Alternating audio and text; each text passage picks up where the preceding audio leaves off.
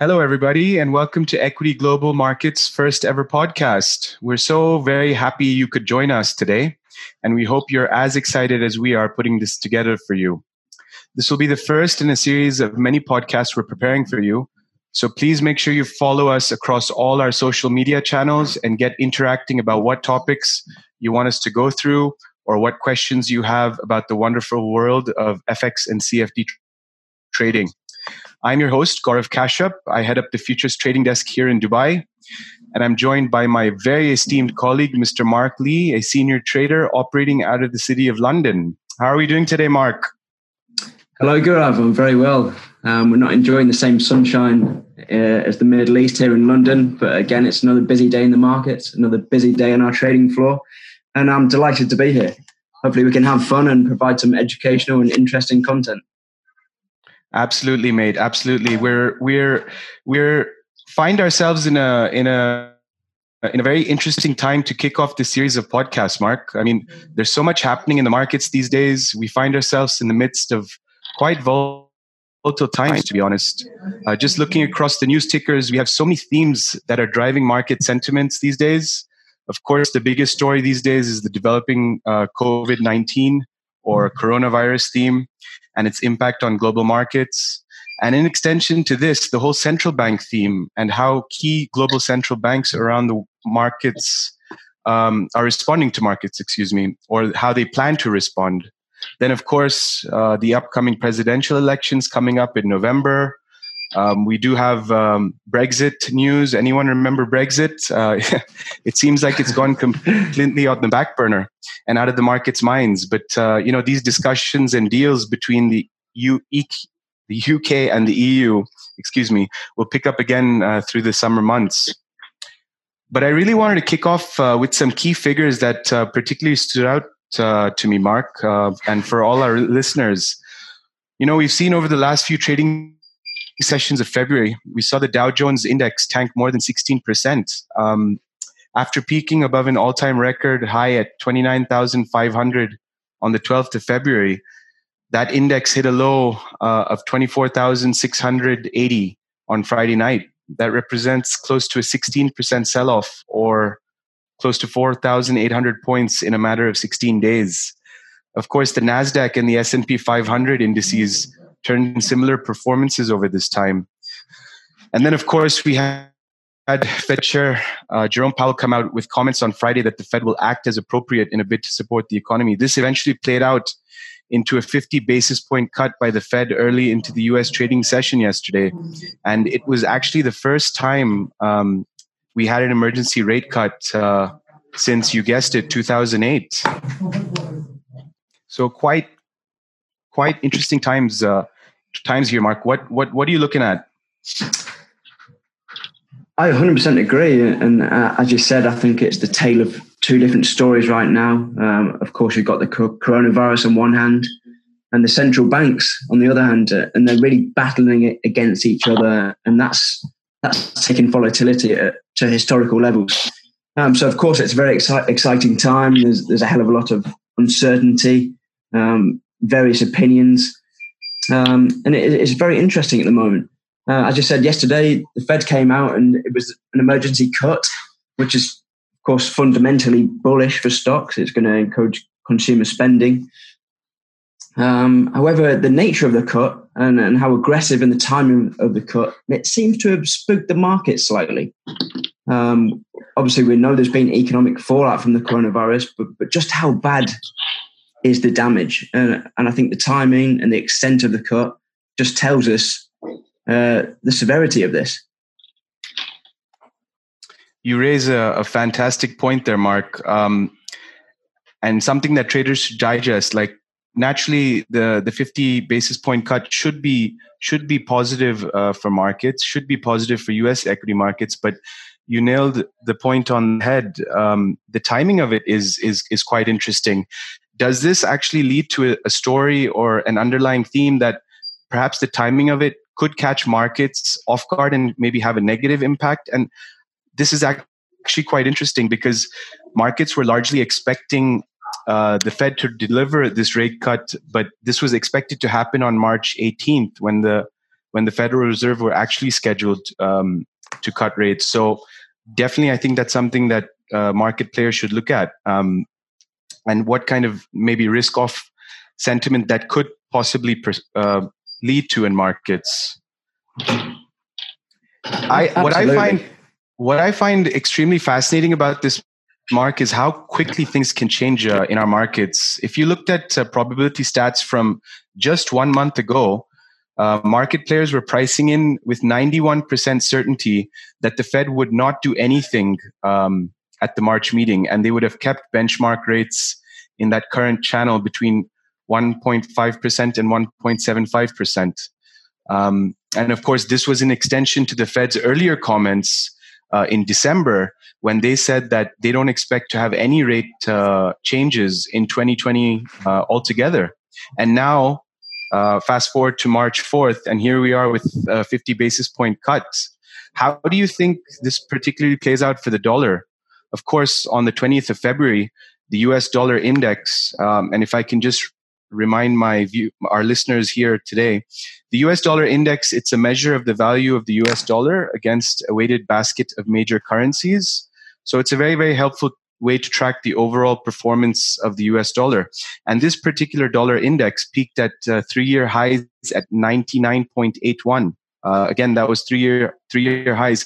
And ever since then, it has sold off. How do you think this emergency cut would impact dollar crosses, Mark? What would you be doing right now? I'm a firm believer that the dollar is one of those true safe haven assets. And for that reason, with the amount of uncertainty around, and of course, that emergency cut, so unexpected, it's increasing uncertainty. And I think there's going to be renewed demand for the dollar. And I think we're going to continue that uptrend. And I think the dollar will go from strength to strength whilst conditions are very, very difficult at the minute and very unpredictable and hard to forecast. Very, very interesting, Mark. Can you please, you had said a very, very key word, which I want to focus on for our listeners, the safe haven concept. Do you mind talking us a bit through the safe haven and what the US dollar's role is as a safe haven, maybe the Swiss franc? I do also know gold tends to be a safe haven. Absolutely. Yeah. As you mentioned, those safe haven assets traditionally have been the US dollar, globally the strongest economy, the Japanese yen. Of course, US treasuries, we've seen yield fall below 1% for the first time in history. And of course, the yellow metal, gold.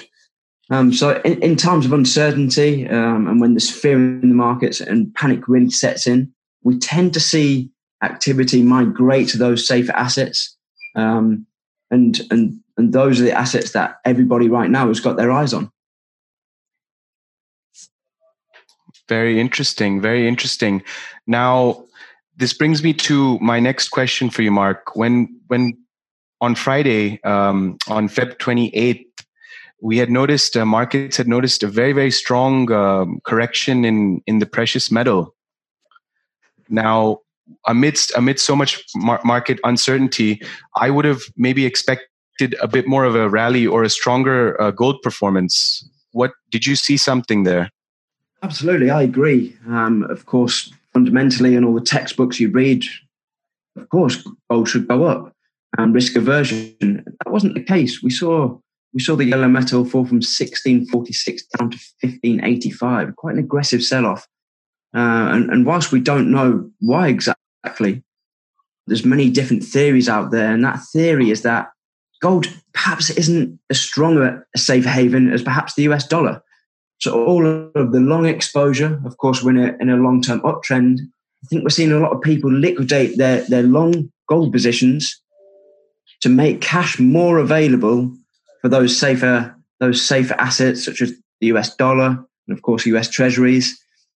And of course, it was the end of the month, and here on the trading floor in London, we often see some very abnormal price movements towards the end of the trading month, particularly on the last trading day, where people are rebalancing books and potentially closing positions. But as you said, a very abnormal move, and again, adding to the complexity of market conditions at present. Very, very interesting. Yeah, if I can just add to that, I mean, obviously earlier in the year, my whole thing with gold is, of course, as you had correctly mentioned, it is seen typically as a safe haven amidst uncertainty, market tension. Of course, we started 2020 with the developments coming out of Iran, the geopolitical tensions as a result of those developments between the US and Iran. That's when, of course, gold really, really kicked off on the front foot to start this year. And I just feel with that whole story kind of moving back to the back burner, maybe we could potentially be seeing a bit of the sell-off coming as a result of these ironing out of these Iran tensions. That's something that we should continue to keep an eye out for all our listeners. So just to recap, when we do see heightened geopolitical tensions, this could ultimately lead to stronger gold prices. The other thing I wanted to pick your brains about, Mark, was now that we have seen this 50 basis point cut by the Fed. Typically, we all know that the U.S. economy is by far still the front-running economy of the world. There's a famous saying that when the U.S. sneezes, the rest of the world gets sick. I don't know if it's a timely joke considering the COVID-19 developments, but really, typically when we have such strong action from the U.S. Federal Reserve, we can technically expect to see other central banks following suit, I would assume. The Bank of Japan immediately offering up to 500 billion worth of Japanese yen in government bonds to provide some kind of liquidity to the market. So what are you seeing here, Mark? I know we have a European Central Bank meeting coming up in March. Could this possibly open the door to further consolidated action across other global central banks? We've seen central banks take action. As I said, Bank of Japan and Bank of China have both intervened and they're supporting their domestic markets. Of course, the RBA earlier this week. And again this morning, the Bank of England have come out and they've expressed their willingness to accommodate current economic conditions. So we're now seeing action across the globe, and that proactive approach from central banks is providing a little bit of a safety net under markets, and it's providing peace of mind for investors that are currently, in honest, quite spooked. Absolutely. Central banks to the rescue. This will be, I think, a very, very key theme that we will continue to look through in our future podcasts. In closing, Mark, what would you leave our listeners with? Do you have any particular trades or any particular symbols that you're looking at as a personal trader, of course? Personally, I'm still very bullish for US indices. I think fundamentally the economy is very strong. We've had record-breaking data, of course, unemployment at a 50-year low. So I'm looking for a long Dow position anywhere around 26,000 with a stop loss below the previous low. So we're looking at 24,690, and I'm looking for a long-term swing trade back to that opening closure of that 29,000 gap. That gap down. Of course, NFP on Friday will be crucial for the immediate destiny of equities, but I'm still an equity bull, and I will stand by that. Very interesting, Mark. Very interesting that you're coming across as a bull.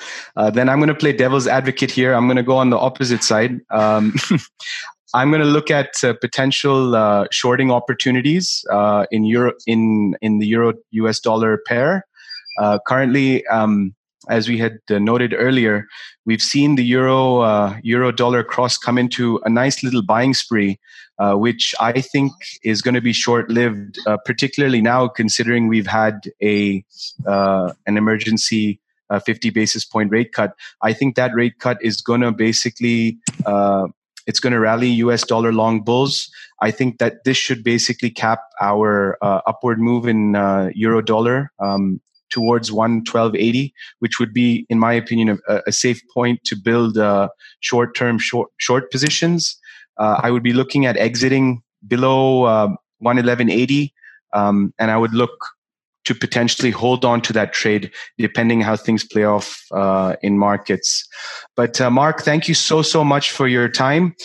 Thank you to all our listeners for taking out your valuable time and logging into our first ever Equity Global Markets podcast. Do remember to follow us across all our social media. Get tweeting, get interacting with us. Please do leave us with your comments. Please do leave us with any questions or topics you'd like to address in future podcasts. And we look forward to speaking to you soon.